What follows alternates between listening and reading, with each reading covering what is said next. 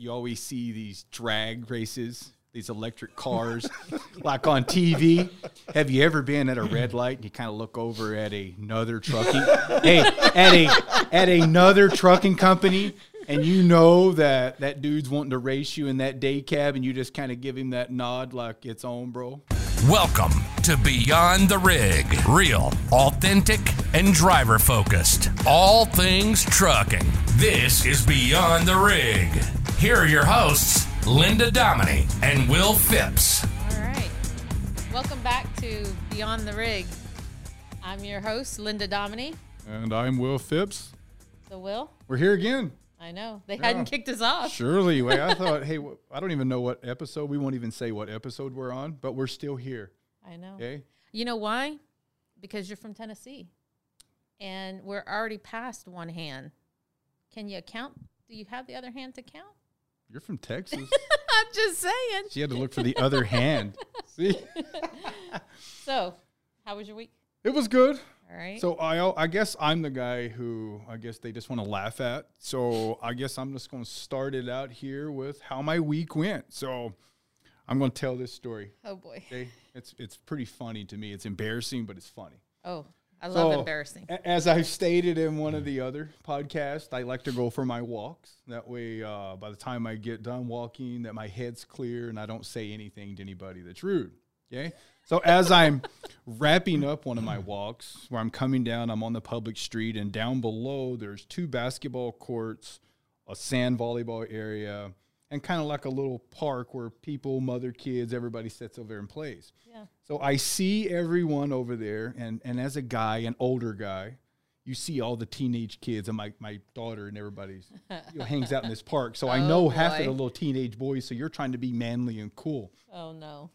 As I'm going down the grassy hill, there's a stick about 2 feet long and probably an inch in diameter. So I'm making eye contact, trying to scope out everybody down there. Trying to be cool, you know. That way, if they see my daughter's dad, it's like, hey, I know him. Okay. So I go to kick the stick and just get it out of my way. Oh, no. And it wraps up in my ankles, and I trip. And I fall all the way down the hill, and I'm thinking, are you kidding? So one tiny stick absolutely took me down, and I was trying to be so cool and subtle about it. But it was probably one of the most embarrassing things ever. But I played it off like a champion. Was your daughter there? No, but some of her friends were playing basketball. Oh, so the question is, by the time you got home, did your daughter know what happened? No, I kind of walked the other way just in case any of her friends, because I just knew somebody was going to point me out because everybody has cell phones anymore. And I was like, oh, my gosh. I didn't care. I tried playing it off cool. How do you play that off cool? You're rolling down the hill. That ain't the first time. And it probably won't be the last. So that's how my week started. It's always something unique with me. It's like the universe says, hey, Will, if there's something stupid or silly, you know, it's going to happen to me. But I'm okay with it. That's how I'm designed. Well, at least you made it through the week. Yeah, you know what I do now? I always stay on the concrete path, and I'm not cutting through. That's what I get. And watch for sticks. Watch for sticks. That's what you do, America. Watch for sticks. If you're going to be cool in front of teenage kids, that ship sailed a long time ago. So, Linda, I'm just curious, do you have anything you could possibly top with how my week has went? I did not fall down. No. Not all week. No, not even any? all month. Like, I do a pretty good job staying upright. Right? I can give you some good pointers on how to play it off and be cool. I'm not I'm not big on kicking sticks. And I don't like to fall. And definitely I'm not trying to be cool in front of some high school folks. You just have to run with it. That's the art of it. Look graceful when you fall. I guess I need to practice, huh? Absolutely. I can give you good pointers. Practice makes perfect. That's so it. I need to go find this hill and just start rolling down it. You'll probably see the little muddy print where I took a tumble at, so I'll mark it. Well, I'm super excited about our show today. Do you know what we're talking about? I do. I remember kind of getting blasted on kind of our meeting preps before this. So... And one of the shout outs I have to give is an individual that's been with the company for a very long time. And they kind of said, hey, Will, he's going to be a boring guy. But he's not. Both of our guests today are really exciting guys. What Yeah. So we had these prep meetings, and they're trying to drive the bus over me. So, I remember. And they're like, "Oh, the guest you're going to have over there, he's kind of boring," and they're trying to drive the bus over me. I and I'm remember the like, bus. "What? In front of the guest. Hey, not only in front of the guest, but they did this in front of like Dave, president and CEO, in a meeting." And I'm like, I just found that out today too.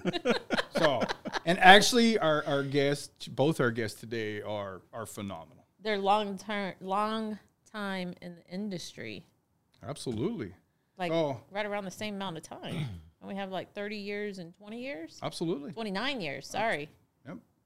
Better straighten that up. They do. We'll get Just it straight saying. here in a second. So, kind of without further ado, Dave, Frank, welcome on board. Thank you. Dave, we're going to Thank you. kind of start with you, sir. All right. Absolutely welcome. Thank you. And we're going to kind of get down to the meat and potatoes of why you're here. Okay, you're not boring, so you have to sell it to the company and the entire viewing audience out there. We'll find out after you're the not podcast boring. if Okay, that's true or not. How's so that? we'll get through all that like boring stuff, is what they said. You've been So- with the company for how long? 29 years. So kind of explain to your. So hang role. on a second. 29 years. I recently, like this week, just found out what he started as. I had no idea. Yeah. I was in complete shock. Yeah. So tell him 29 years ago, we hired you to do what? So I was a student at Arizona State University. I needed a job. So they put me to work in the shop as a mechanic. I was busting tires out in the middle of the summer. And they asked me, do you know anything about trucks? And I said, nope, but I'm a quick study. So I went to work in the shop and been here ever since. They haven't found a way to get rid of me yet. So you made it during the coldest part of Arizona in the summertime out here, busting down tires. Pretty So much, you yeah. survived that. Yeah, So. yeah, before AC was even invented. Well, Yeah, this is a long time ago. Okay. Yeah. so 29 years with the company here. Yep. So that's the boring stuff. Okay. I want to get to know Dave. 29 years with a trucking company. Okay. Yeah. That's kind of like, you go through the motions. We'll get into all that. What would something that Will may not know about you, like some unique thing that you bring to the table here? These are all, I'm going to be curious myself. Maybe other Yeah. listeners out there may not know about Dave. So I've had a chance to kind of develop, I guess, a unique skill set, one that maybe doesn't go together in the industry a lot. So working around the equipment a lot, I ran the shops for a number of years, and so I got a chance to learn about the shops. I've been buying all the equipment ever since 1997. So anything that's wrong with the truck or you don't like about the truck, my fault. It's okay. I'm used to it. Dave Williams, guys. Yeah, Dave Williams. Yeah, yeah. I won't hand out my cell phone, but you know. But I also represent Knight and Swift from a government affairs standpoint, and so I spend a lot of time in Washington D.C. talking about trucking regulations, trucking policies, what works for our drivers, what doesn't work for our drivers. I've had a chance to travel the world. I've been to China twice on behalf of the company, so. It's been fun. I've had a good time. Like I said, it's kind of hard to call it work when it's a good time, but That sounds fun. yeah, So you go from purchasing trucks and on Washington. yeah, Oh, that's which is pretty a strange combination, but hey, for me it works. Yeah, that does. Glad Kind to of a be big highlight in life. You know what the biggest highlight for me so far working at the company? What's that? Riding on the corporate jet. Oh yeah, That was cool. Yeah. I was like a kid in the they don't allow me on the jet. So. American Airlines is my jet. So. Yes, as a matter of fact, I ran into Dave at the airport one time. I'm going through security. He's already headed through the airport. Yeah. We were both headed out. It's my Yeah. second home. the Any airport. hobbies? Yeah, I like to play golf and I like to build things. So I'm renovating a house right now and I'm building an outdoor fireplace, big one. Oh, that's So, cool. Really? Yeah, yeah. Like, are you going to do in ground, above ground? It's above ground. No, it's a fireplace, not a pit, but a place. Oh, a fireplace. Are you going to be able to cook in it? Oh, you can do a lot of things in it. Oh, Are you man. using Get rid of kind of the like evidence. the styrofoam blocks and putting the stucco mud? Cinder block. Oh, okay. Cinder block and fire block. Fire, yeah. That's awesome. These are things we never would have learn't about See? Dave. So Well- that way when they call us out in the next meeting or something, Dave is not a boring guy. Dave, Hang on, you are Dave, not. you also And- make, aren't you the one with the bowls? Yeah, and I raise chickens. Oh, that's right. You got like Yeah. a million chickens, Not but a no million, roosters. but, you know, But no no roosters. roosters. Roosters got to stay out. Roosters cause trouble. So, yeah, it's all good. But enough about me. Let's learn about Frank. Well, Frank, Yes. Now, you know the same grilling routine right here, man. How long have you been in the industry? I've been in the industry approximately 30 years as of June this past year. Oh, okay. Congratulations. Thank you. Wow. Thank you. It's been very interesting and exciting throughout the 30 years plus, 30 years officially. Started out in the industry with family business in the port. And throughout that time, there were some things that, I was ventured into. How did I get in this industry? Well, it wasn't by choice. It's by default. But it's been, a good ride. And, it's fun. You get to travel the world, Yeah. So to speak. You talk to people in the port who have a lot of insight in the industry, and people wonder how do we function? How do we get all of our goods and services in? How do we become a global economy? And, I tell a lot of people, just go down to the port. You want to get a good understanding, go down and watch the operation Yeah. and then venture from there. So have you, in 30 years, have you always driven for the ports, or have you tested some of the other? No, over the 30 years, I've had multiple roles, management with various companies.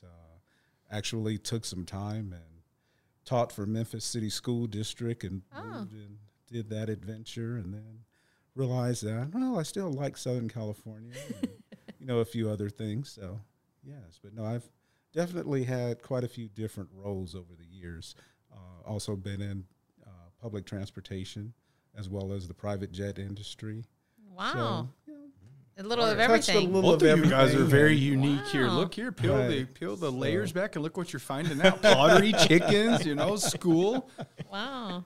Okay, so here's what we're going Like to an do. onion. So we got through the introduction, and we all want to know, or I'm sure they all want to know, why do we have a gentleman with 29 years with the company here?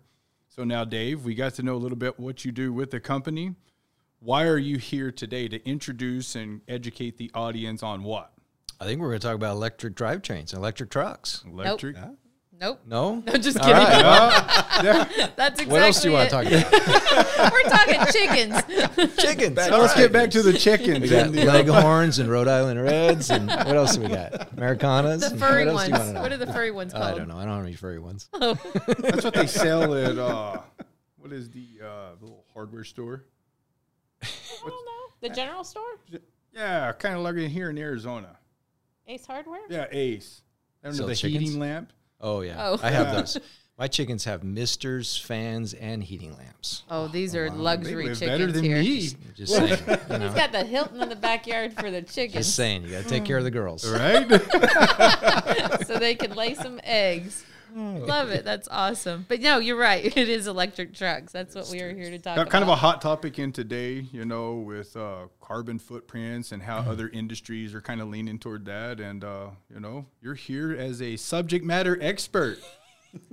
Expert. So both of you two are going to be grilled today. That's a strong description, Right? but we'll go with it. So we, as podcast hosts, we go through different topics, and one of the hot topics where with drivers out there these days are, especially in California, with being with the ports, that you kind of took this project, ran with it, and tell us a little bit about what Knight has bringing to the table as far as electric vehicles. Yeah, well, I think it's important to understand first why, right? Why we even go in this direction. And, the world is changing. And if you don't adapt to the world, then you get left behind. And we've learned that in the trucking industry. You literally have to adapt as the world changes. And so as the world tackles climate change, and we're not going to debate climate change here, but at the same time, climate change has become a real part of American business. Our customers are interested in climate change. Our drivers are interested in climate change. Our people are interested in climate change. The government is interested in climate change. And so a lot of this is being pushed in order to improve the world's air. And there's different emissions that come out of trucks. Carbon emissions, CO2. There's also NOx and particulate matter. And what we're being tasked to do is to, even though we've made a lot of progress over especially the last 15 years, is to take that next step. And really that comes in with zero emissions trucks, or trucks that from the tailpipe don't emit any emissions. Our customers really want this to happen. And so we've taken a step back as a company and said, hey, look, this is the direction things are going. It makes sense. It's the right thing to do. We need to do it. And so recently we ended up setting a goal. And it's really the first time we've done this from an environmental perspective. We set a goal to reduce our carbon emissions by 50%, in half, over the next 15 years to 2035. Wow. So, which is a very ambitious goal. It's something that, based on the technology we have today, it'd be hard to get there, but we're anticipating things will get better and better and better. We've improved over time regardless, even with diesel trucks. But to really get to that next level, we need something else. And that something else, it turns out, is probably going to be electric trucks will play a role. It may not be the complete solution, but it's definitely going to play a role. Awesome. That's exciting, actually. Absolutely. So it's kind of cool. You're talking electric. 15 So years. did you ever watch Bill Nye the Science Guy? Oh, yeah. You remember like in your little projects, they would do like a citric something with copper wire.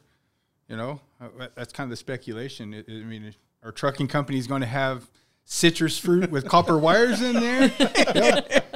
It would take a very large load of citrus and a lot of copper wire to move a truck. And that's the other thing that's interesting is that, electric cars, people say, well, electric cars are out there. Trucks are next, right?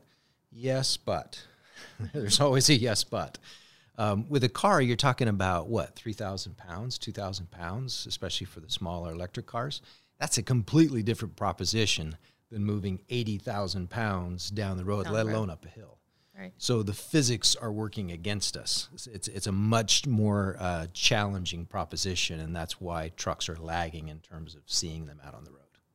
So, Frank, I'm curious, you've gotten our first electric truck, right? Yes. So what's it like driving? Like when you show up at the ports, what's the other drivers' reactions?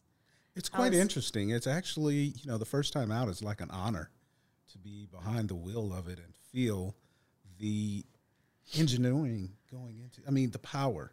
It has great power. You get on there and it's so quiet. That's the first thing that was hard thing.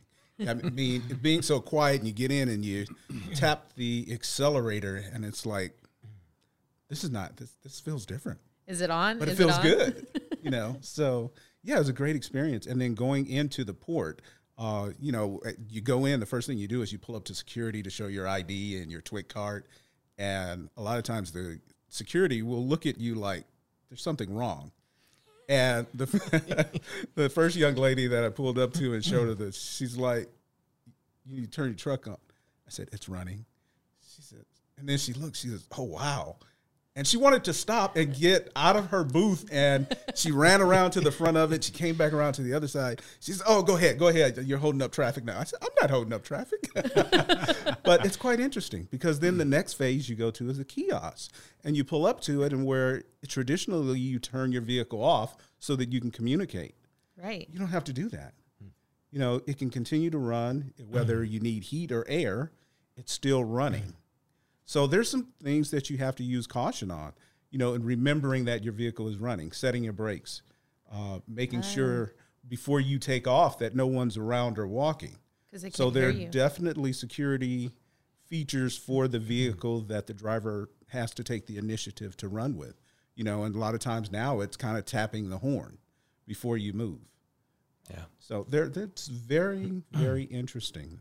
That's something I didn't think about, that you can't hear it.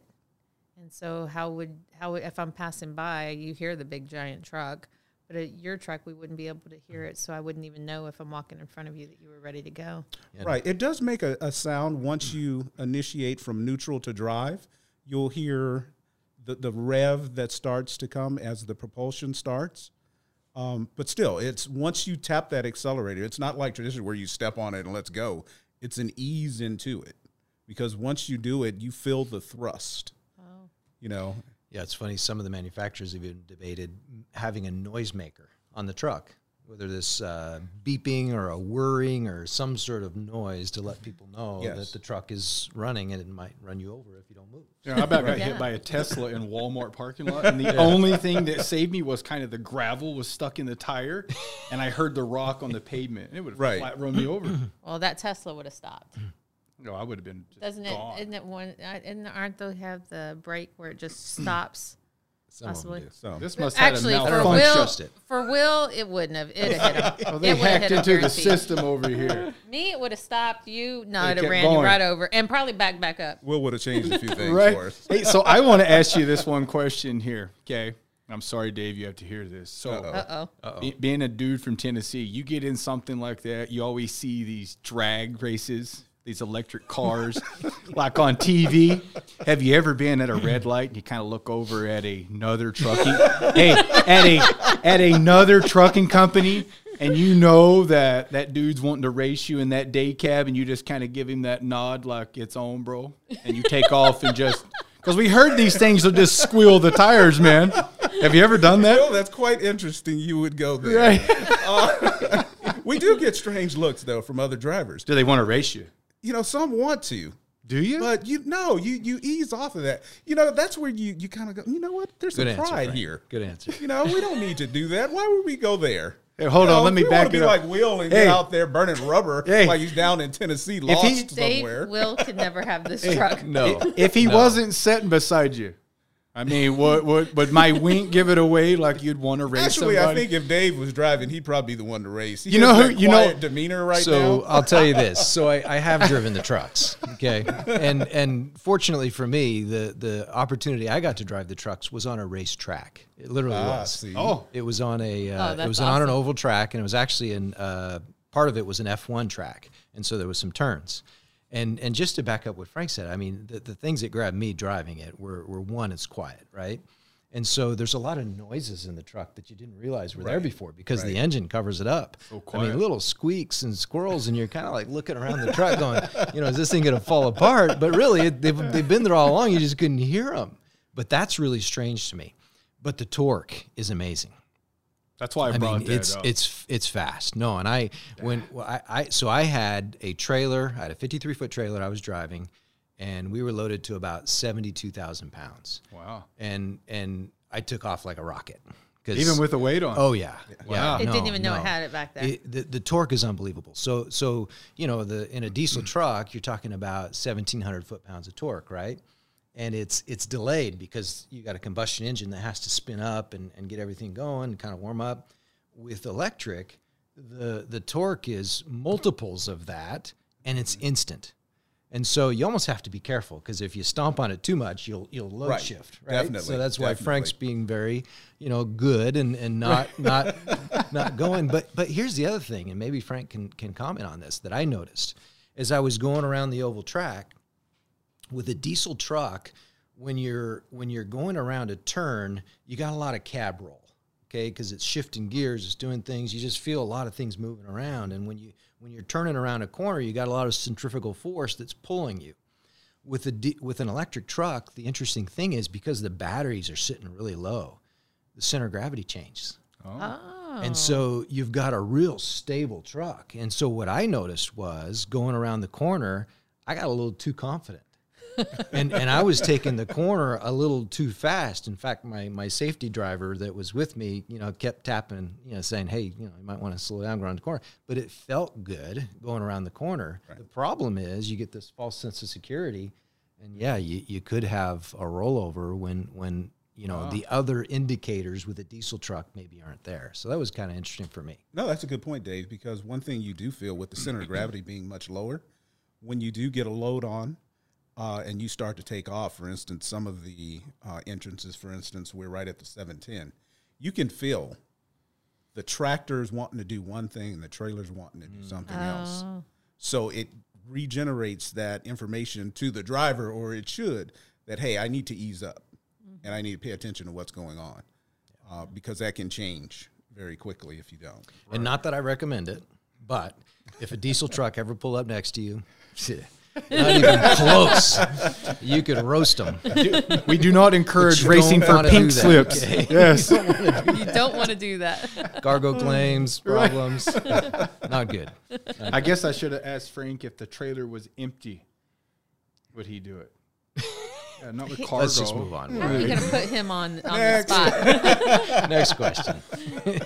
So, what are the current trade-offs and limitations of the electric trucks? Oh, there are many. You know, it's interesting. I get asked this question a lot: is when are electric trucks going to take over? And the answer is they're not. The answer is that there's a portion of the industry where electric trucks make sense, and that portion is in drayage and local moves. The problem with electric trucks is range, right? So the trucks can only go so far, whereas with a diesel truck, you can go, 1,000 trucks, 1,500 miles, whatever that number is. With an electric truck, you're basically at this point limited to a couple hundred miles. We could go longer, but what would have to happen is we'd have to put batteries in the trailer. So you wouldn't have room for freight. And oh, by the way, batteries are heavy. And so the further that you go, the heavier the truck. So we're balancing these things constantly between how far the truck will go and what kind of freight it can actually carry. So really that's what's going to limit this technology in the marketplace to, I don't know, maybe 10% of the market currently could really use an electric truck. So that's one of the things. The other thing is it's really expensive. I mean, these trucks are you take a normal diesel truck, you could buy probably 3 or 4 diesel trucks for the cost of an electric truck. The technology is new. The batteries are very expensive. They got precious metals in these batteries. And when I say batteries, you all know what a truck battery looks like, right? Oh, yeah. Mm-hmm. This thing's a tray. I mean, this is the size of a kitchen table, and it's probably 6 inches thick with water-cooled batteries inside. So this is not your battery that you put in your Ford F-150 or even even your diesel truck. These things are huge, and they come in. They're modular, so you can do 1 tray, you can do 2 trays. Well, the more trays you add, the further you can go, but the less weight you can carry. Just adding weight to the truck itself. I'm with you. Correct. So what government has done is they basically come out and said, like California, for example, you can go to 82,000 pounds. They give you a 2,000 pound weight exemption for that truck. If you're running an electric vehicle. If you're running electric. Oh, okay. Yeah. But some of these trucks, at least the prototypes, and oh, by the way, nothing's for sale right now. You couldn't buy an electric truck if you wanted one. They're all prototypes. Right. These prototypes are upwards of maybe 7,000 pounds heavier than a diesel truck. And I'm speaking in general across the board. Some are less, some are more. Depends on the manufacturer. So yeah, there are lots of trade-offs, and we're working through that. Yeah. I have a question now that you said that. Being like in an electric vehicle, they get to drive in the HOV lane with only one person. Would a truck be allowed to do that in California? You know how they're kind of just set trucks in this lane, and that's the only lane. Would that allow? Why don't you try it and let me know what happens? I mean, that is a great question. Does the tag the little clouds? Not that I'm aware of. No. No. Yeah. Yeah, maybe you someday. said it's a low percentage of what's out there now. I mean, this is in. Well, again, they're not. Everything out there is test or prototype. There's really no production vehicles out there right now. Now, once they get proliferated, they may end up adding them to the HOV lane. I wouldn't hold my breath, but you never know. Gotcha. How cool would that be? We'll have a special sticker for wheel access. Yeah. No drag racing. No drag racing. Will. So you kind of hit on the price. What's the benefits of the electric compared to like the diesel? I mean, as far as like mechanics, having to do like 20, A/B services going in for, fluid changes and stuff. What's the benefits of having an electric vehicle? Yeah, so we mentioned trade-offs before. So now we've got this really expensive truck, right? And by the way, there's public money out there to help with the early adopters to reduce the cost of those trucks, but it's still really expensive. And so we got to make it up somewhere else. And so where we hopefully are going to make it up, and we have a good idea on one side, but maybe not on the other, is fuel cost and maintenance costs, right? So what we do is we look at how much does it cost us to propel a truck using diesel fuel. And oh, by the way, diesel fuel is the most efficient fuel in the world. It has the highest energy content of any other fuel. So we're actually taking a step backwards when we go to electric from an efficiency standpoint. But electricity on a per unit of energy basis is less expensive than diesel fuel. So while we may use more of it to get us down the road, it's less expensive. So we're going to recoup our costs somewhat in fuel consumption or electrical consumption in this case. The other theory is, and we have yet to prove this out because we really don't know yet, is that, think about a diesel engine. You got a lot of lubricated moving parts, right? That things that break, things that get stuck, things you have to change the oil, you have to have air filters, you have to have all these things. We're basically reducing the number of movable parts. Now, be careful what you ask for, because like anything, we have less parts, but now they're computerized parts. And with any computerized part, more sensors. Anybody who has a laptop knows that, Control, delete. stuff goes wrong, right? What happens when you blue screen on a truck? What do you do? It's going to happen. We're going to have to figure it out. But hopefully maintenance costs are going to be less. We'll just have to see. Some of these things we're learning now, and some of these things we don't know yet, and we may not know until we get more out on the road. So kind of one of the questions I have, my father was a diesel mechanic for 47 years, and you open up a running cat motor, and there's fans, there's shroud, there's all kinds of moving parts. You take an electric truck, you open the hood. What dangers or the risks are out there for just like a typical driver? I mean, your pre-trip inspection. Well, I think I'll start off with anything orange, stay away from. Also, it's labeled in the truck. Yes. Yeah. If you're curious, you hold that thought. Don't touch anything. So it's not like so for our listeners and anybody out there, listening or watching this, a pre-trip inspection on one of these vehicles. It doesn't sound too typical of a regular tractor. It's not as typical, but you still have pre-trip. You perform the same pre-trip. Key points and stuff that you're looking at. There's certain things that you look for. You never want to leave without that vehicle being safe. There's things that you may notice. There are new things and technology that are applied for that vehicle versus a traditional Class 8 vehicle. So you're still looking for cracks and making sure all your bolts are on. You want to check your fluid levels because there are quite a few different fuel levels to check to keep those batteries cool. So there's still components that you need to check. There are hoses. But if it's orange, running. Don't touch it if Here's it's what I orange. would add. I mean, nature is a great teacher, right? Right. I mean, you go out in nature and you see a snake and it's got a neon color on it. don't touch it. Don't touch it. I'm running. You see a regardless. frog and it's got neon colors on it. You touch it and you die, right? So same thing with this truck. You see a neon color, in this case orange. Don't Stay away touch from it. Right. Which begs the question, are they safe? And the answer is yes, right? But there are precautions that you have to take. There's some extra training that you have to do. Frank and I have both been through some training classes just to be around the truck. Right. But yeah, there's some really high voltage wires in there, and they're big, and they will take you down. Right. So, But overall, I think it's a very safe vehicle. I definitely believe that. And like I said, it's with it being quiet, you notice you start paying attention to different things that you didn't pay attention to before. That's going to lead me into my next little question for you, Frank.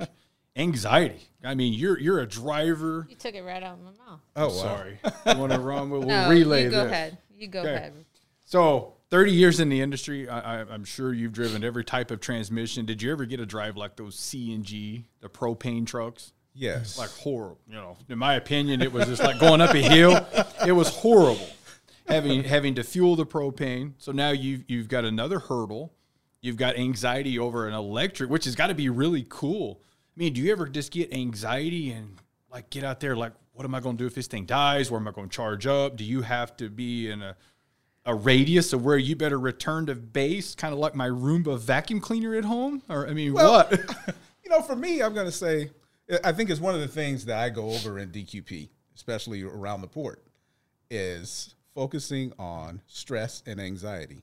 So I talk about that quite a bit. Because as you plan your day, you want to plan your day for the least amount of stress and the least amount of anxiety. So if you go into it with the anxiety, by the end of the day, Forget it. you forget it. Right. Done. Linda, you're done. So it really goes into pre-planning.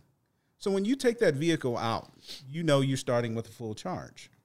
And you want to plan the unexpected. Traffic, weather, all the conditions that you might face. And then you're saying, okay, if I'm going, say we're running out of port out of Southern California. If you're running to the Riverside area, okay, I'm going to run into traffic at some point.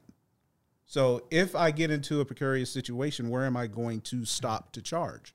So along the way, instead of just I'm going to point A and point B, I'm going to point A and B, but I need to plan C and D along the way as a stress reducer to reduce my anxiety. Because I've been those curious. are- It's like if you go up a hill, headwinds, what kind of weight are you pulling in something like that? It seems like it all be factors into a truck. That's why I wanted to ask the anxiety part, because it seems like a whole lot more is added to your plate on being responsible and trip planning. Yes, it definitely can add anxiety to your day.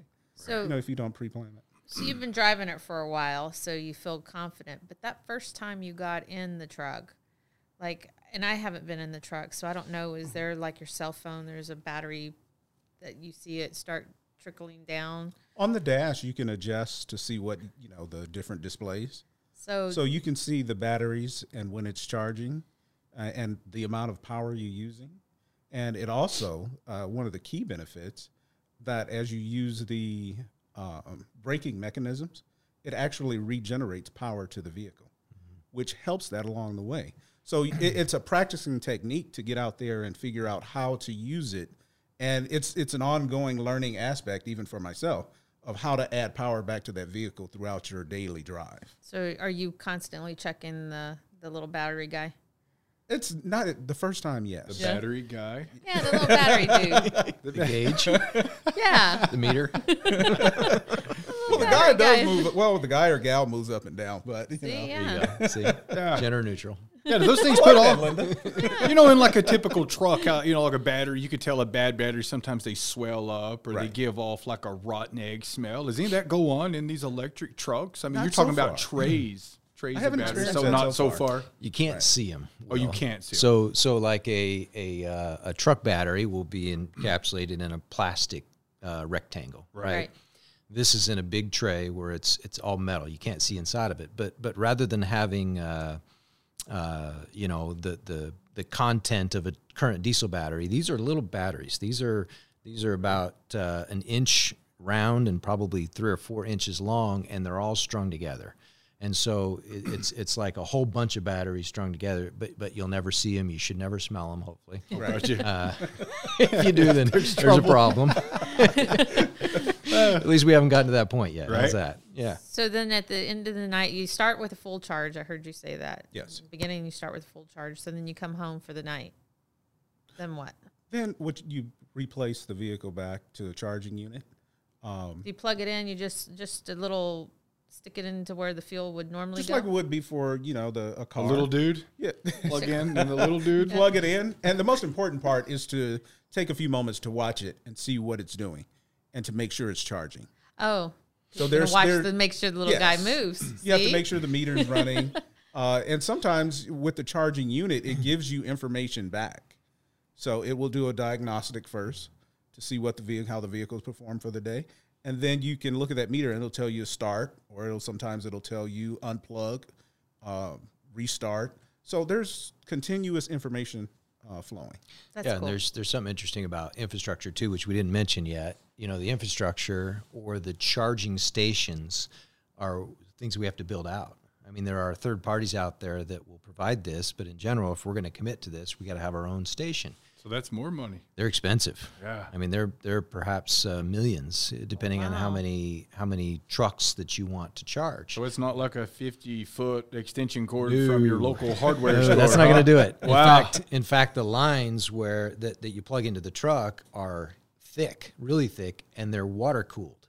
And so there's coolant running in the line because the line gets hot. Oh, yeah.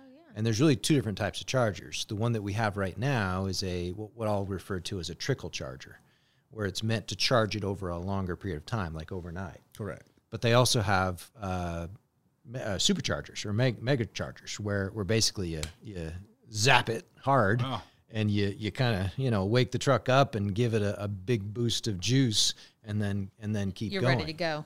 Yeah, and there's trade-offs to those, because obviously the bigger chargers require like a megawatt of electricity to be brought into the facility, and you might dim all the lights in the neighborhood every time you charge it. But and it also could have a long-term impact on the chemistry of the batteries if you zap it too often. And so for the health of the batteries, the trickle chargers are better.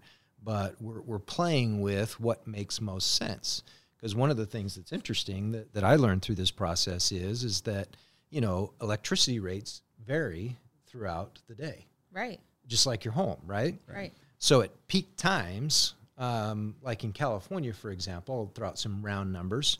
At night, you may be 5 cents per kilowatt hour, generally speaking, right? During the day, during peak hours, it may be 15 cents or 3 times as much. So being conscious of when you charge is going to be an important part of this strategy of putting trucks out on the road, because if you run the truck all morning and then have to come back to the facility in the middle of the day and charge it, you may be always charging at the most expensive time of the day. And now, from an economic standpoint, that doesn't work as well for us. And so we're going to learn, we're going to adjust, we're going to grow with this thing, but there's a lot to think about. So then the question is, so like in your home, I know me, when at 8 o'clock, it's cheaper to run your appliances, right? And so I'll set my dishwasher to run at 8 if I'm not going to be home, or my washing machine, I'll set it for it to run in the morning. So when I wake up, it's already done. These charging stations, this trickle charger, can you put a delay on it so that way if the driver leaves at 5 and that's the most expensive, they can plug it in, put a delay, and it starts at 8? Or is that a possibility? Or yeah, we'll go back to the word trade-offs. And so here's the trade-off. If you want to have a parking space and a meter or a charger for every single truck, you can do that. Sounds more expensive, though. It sounds more expensive, doesn't it? It is more expensive. It's quite a bit more expensive. And so if you charge up a truck, pull it off the charger and go park it over here and then bring the next truck in, you only need 1 or 2 chargers or however many you need, right? But if you're gonna what they call load management, or you're gonna manage what time each truck charges, and oh, by the way, can you put 2 trucks on 1 charger and have one fully charged, and as soon as it's done charging, you stop it and then start charging the other one? Right. The answer is yes. It just costs money. Everything does. Everything does. Anything's possible with more money. Wow. So what we're trying to do is, with our facilities group, is do studies around what makes the most sense and how do we optimize and provide capacity but not spend too much. Makes sense. Yeah. Frank, have you ever Wow. ran out in a truck yet since you've been driving it? Or have you had to just cut your day and stop it from delivery and find somewhere to charge it? Fortunately, I have not, but we have had, I think, 2 different drivers who have not completely planned their day accordingly and have come very close to making it back, but not quite. That would Wow. be anxiety. Yes. Oh, gosh. Yeah.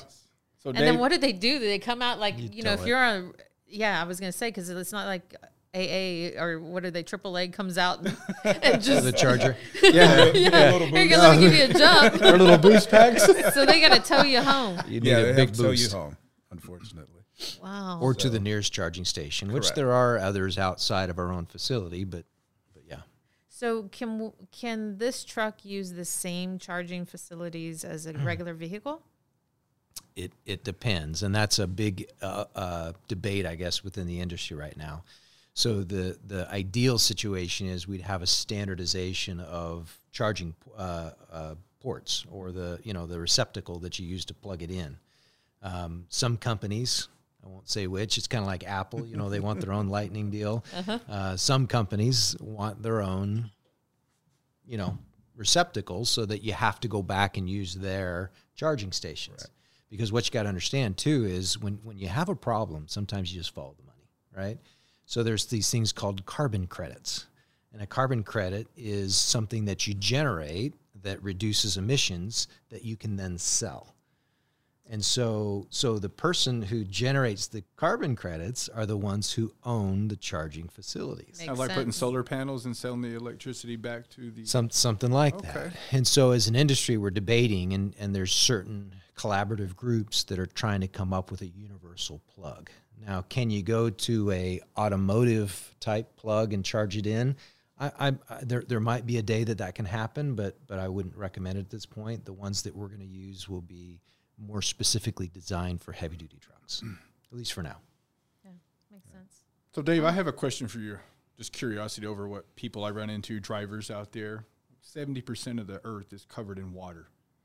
I mean, is there ever going to be a time, in your opinion, when hydrogen vehicles are coming out? I mean, have you heard anything down the pipeline of potential hydrogen-powered vehicles, you know, You've to been- kind of reduce that carbon. Because You've been watching the news, haven't yeah, you? the reason I asked this is they just rolled out like a $2 billion plan for FedEx. They said by 2040 they want to reduce their carbon footprint.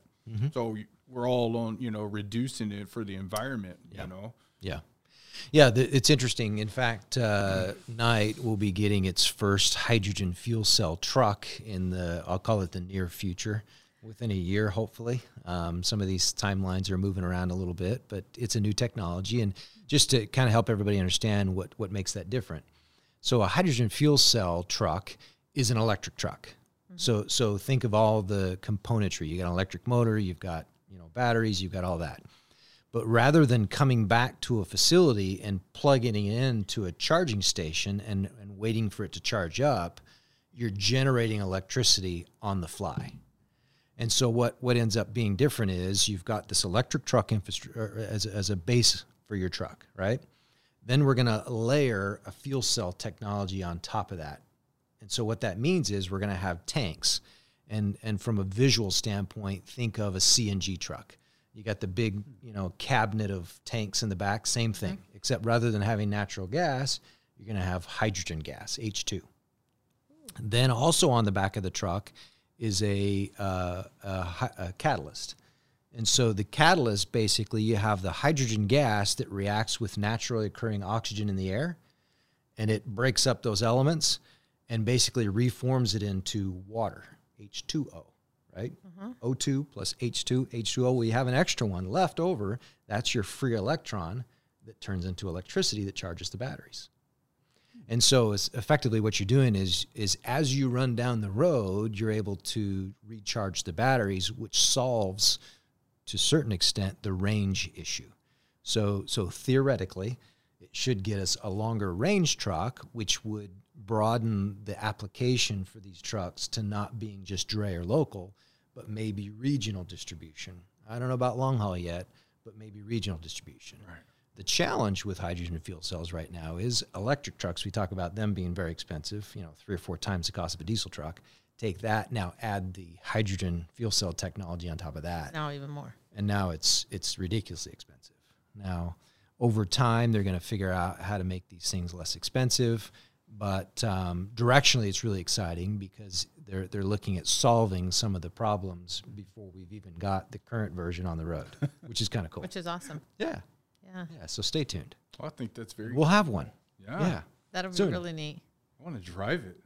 I want to drive that one without racing anyone or Yeah. eating the tires. I would I trust think them. you've just excluded yourself Right. from any testing Right. possibility. I'm just saying. Wow, you know what? I should have Yeah. never asked Will that Phipps, question. nope.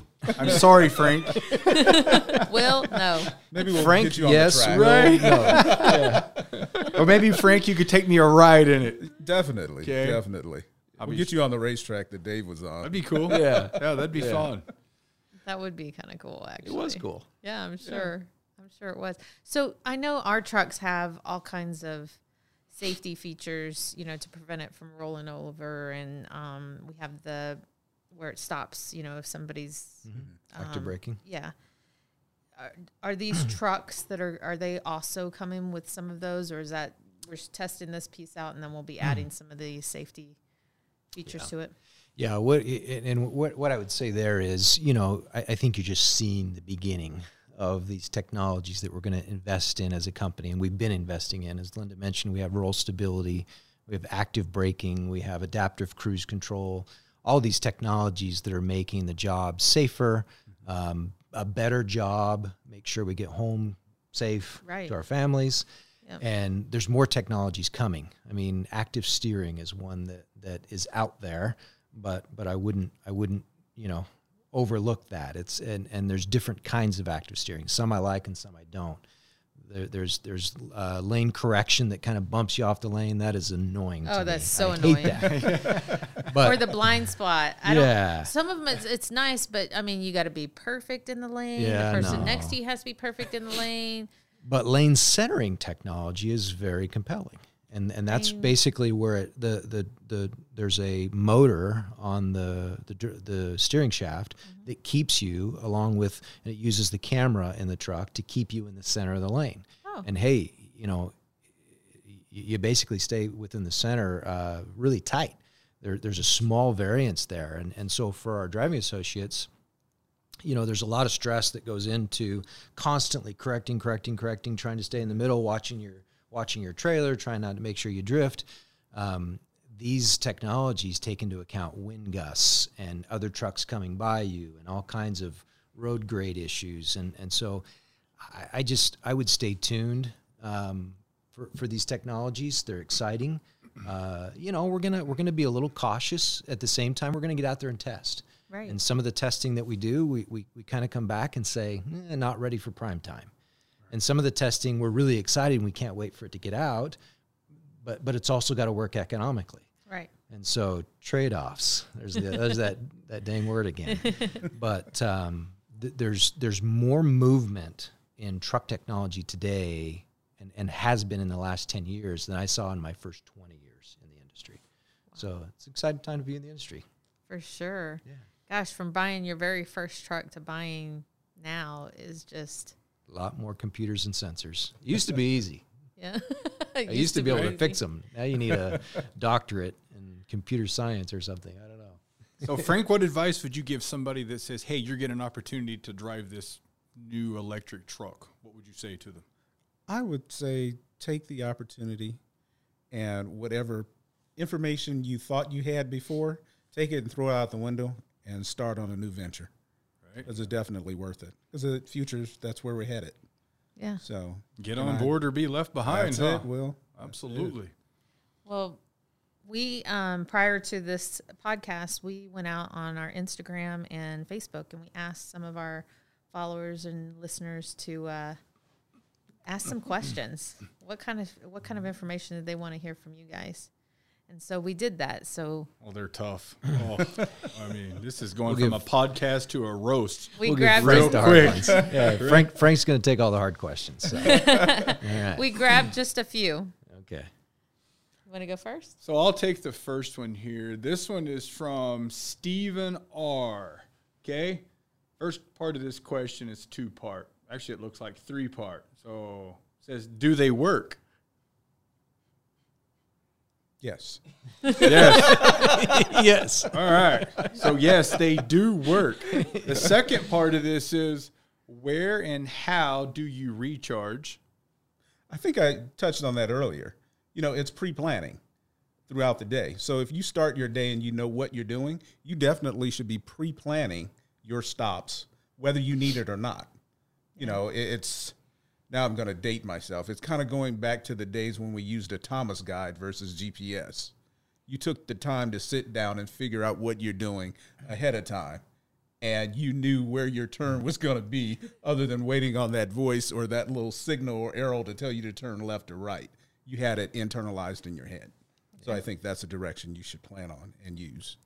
Very good. And the third and last part of this is, when are you transitioning to them, meaning electric trucks? Yeah, I'll take that question. And again, as we indicated, they're not being built yet, right? We're on the early stages of this. We're testing prototypes.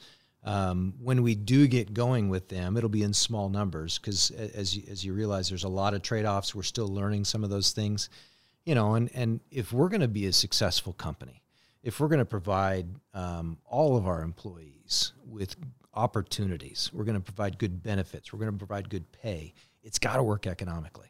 So no matter how ambitious our environmental goals are going to be, it's got to both improve the environment and it's got to work so that we take care of all of the families that are reliant upon our company. And so how fast we transition is really going to depend on how some of these assumptions work out. Right. And if those assumptions are good assumptions, then we're going to see a little more of this. But like I said, it's limited currently by range for the most part, and so our applications where we can use these trucks are going to be small. But I would expect to see more trucks on the road in the next 2 years. Okay. There you go, Stephen R. All right, our next question comes from Mark J.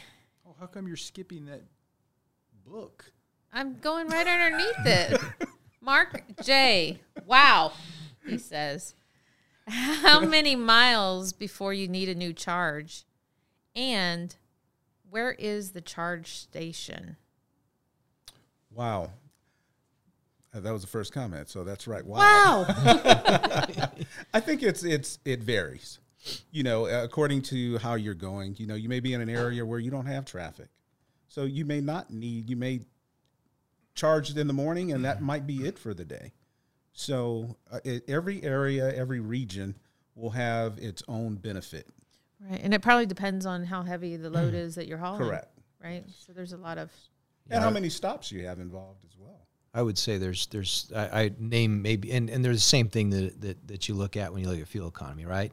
Are you in a hilly terrain? Are you going to go up the Grapevine? Well, by the way, with the torque of these things, you can run up the Grapevine. You can go up the Grapevine 65 miles an hour. Right. But by the time you get to the top, you may not have much battery left. That's the trade-off, right? Yeah. So weight of the load, the weather, the topography, you know, in hot weather or warm weather, batteries work better than in colder weather. And so you're going to get better performance in an electric truck in mild temperatures as opposed to extreme temperatures.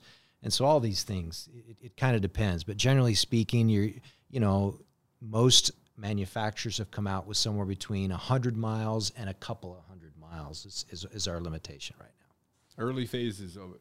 Early phases. Yeah, hopefully it improves.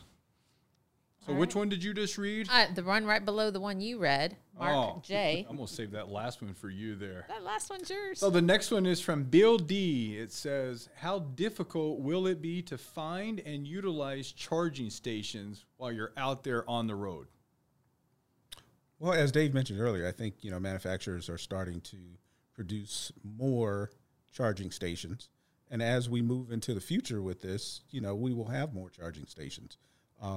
Just as you probably run into your shopping centers now. I won't mention any specific names, but like this morning I hit Starbucks and I looked up and said, wow, that's impressive. You know, there's like 20 charging stations there for electric vehicles. So, Yep. you know, I think we'll see that soon. And I would anticipate that at some point we're going to have somewhat of it's like a fuel card, right? You go to Pilot, you go to, you know, one of these other fueling location Loves right now. You're going to have an electric charging card from the company and be able to use some of these. And it's the same deal. You throw your card in, it reads the card, it charges your electricity, and off you go. Wow. That's so cool. That is neat Yeah. to think about the future. Like, that's kind of cool. Yeah. And then we just need to make sure that Loves gives us the fuel points for the charge. There you go. Right? There you go.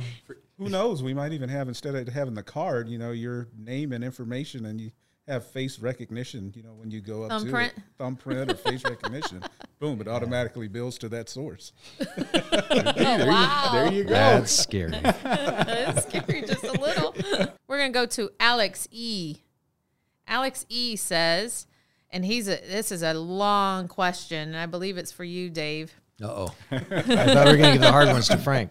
We might have to share it. Okay. All right, it Help me says, how is the issue of reduced energy density compared to the diesel going to be addressed during the industry's transition to electric, given the limitations of current lithium-ion and lithium polymer technology? Yeah, let's stop there and address that. So obviously Alex is well informed. He's been reading, and he's got an education on this already. And what he's talking about with energy density is, it's basically how much energy can you pack into a space, right?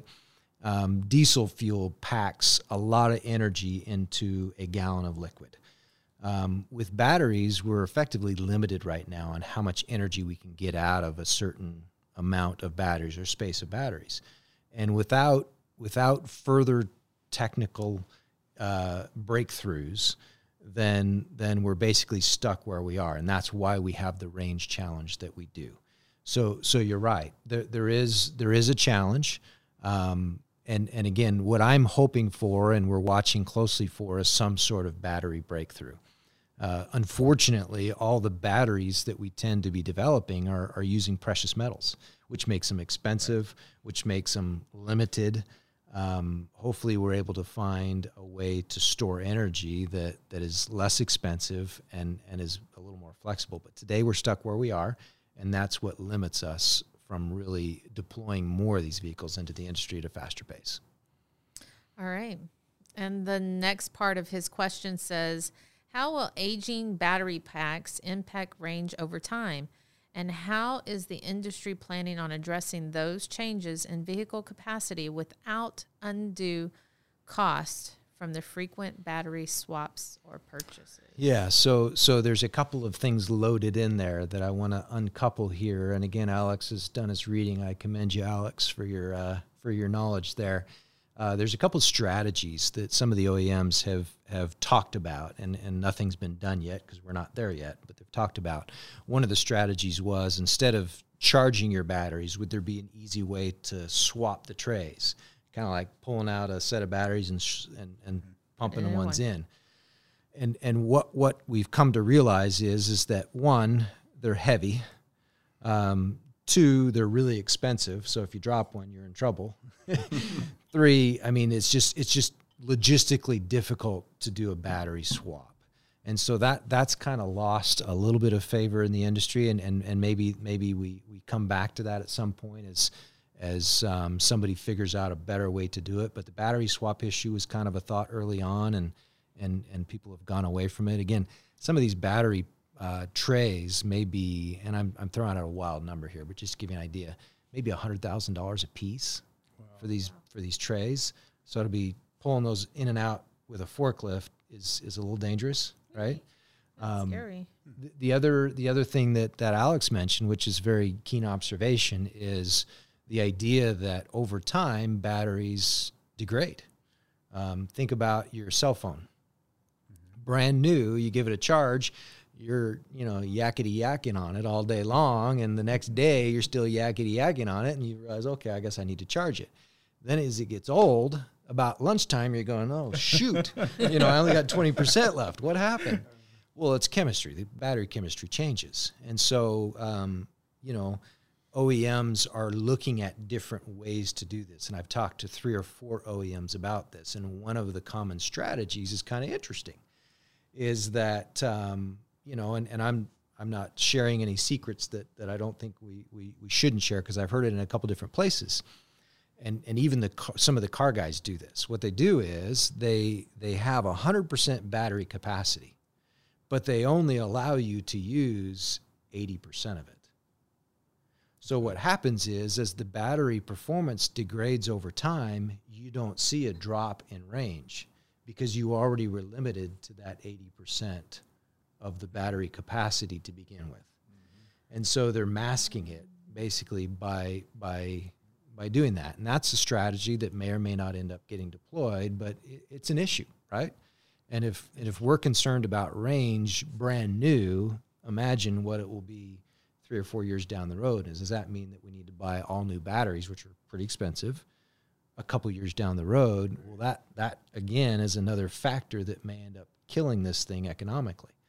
All questions that we haven't had answered. We will in due time, and I've got my bet on this thing working though. Yeah, I've got high hopes. Well, it sounds like they got the right guy to answer those questions. So I'm glad it's you and not me. Me too, because I read the question. I'm like, I don't know. Yeah.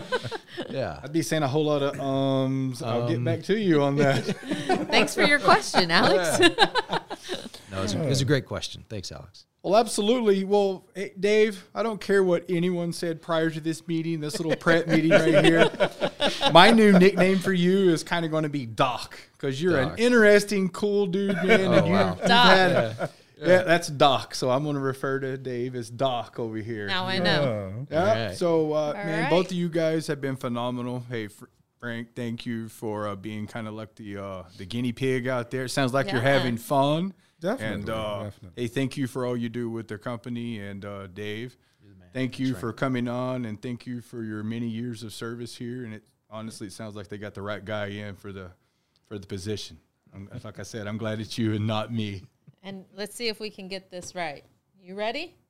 We're gonna wing it. So it's thanks for watching or listening. Subscribe to us on, YouTube, follow us on, Instagram, like us on, Facebook, look at you, and stream us. wherever you listen to podcasts. Woohoo! We got it. man. We got it. We are pros. It only took like Nice. 45 times of doing that. Thank you guys. And don't forget to email us at BeyondTheRig@nighttrans.com. until next time. Thanks, See ya, bye. everybody. We enjoyed bringing this show to you, and we hope you had fun along the way too. We're going 10-10 for now, but you can catch us on the side on YouTube, Facebook, Instagram, and Twitter at Beyond the Rig and Drive Night. Until next time, be safe out there and keep trucking.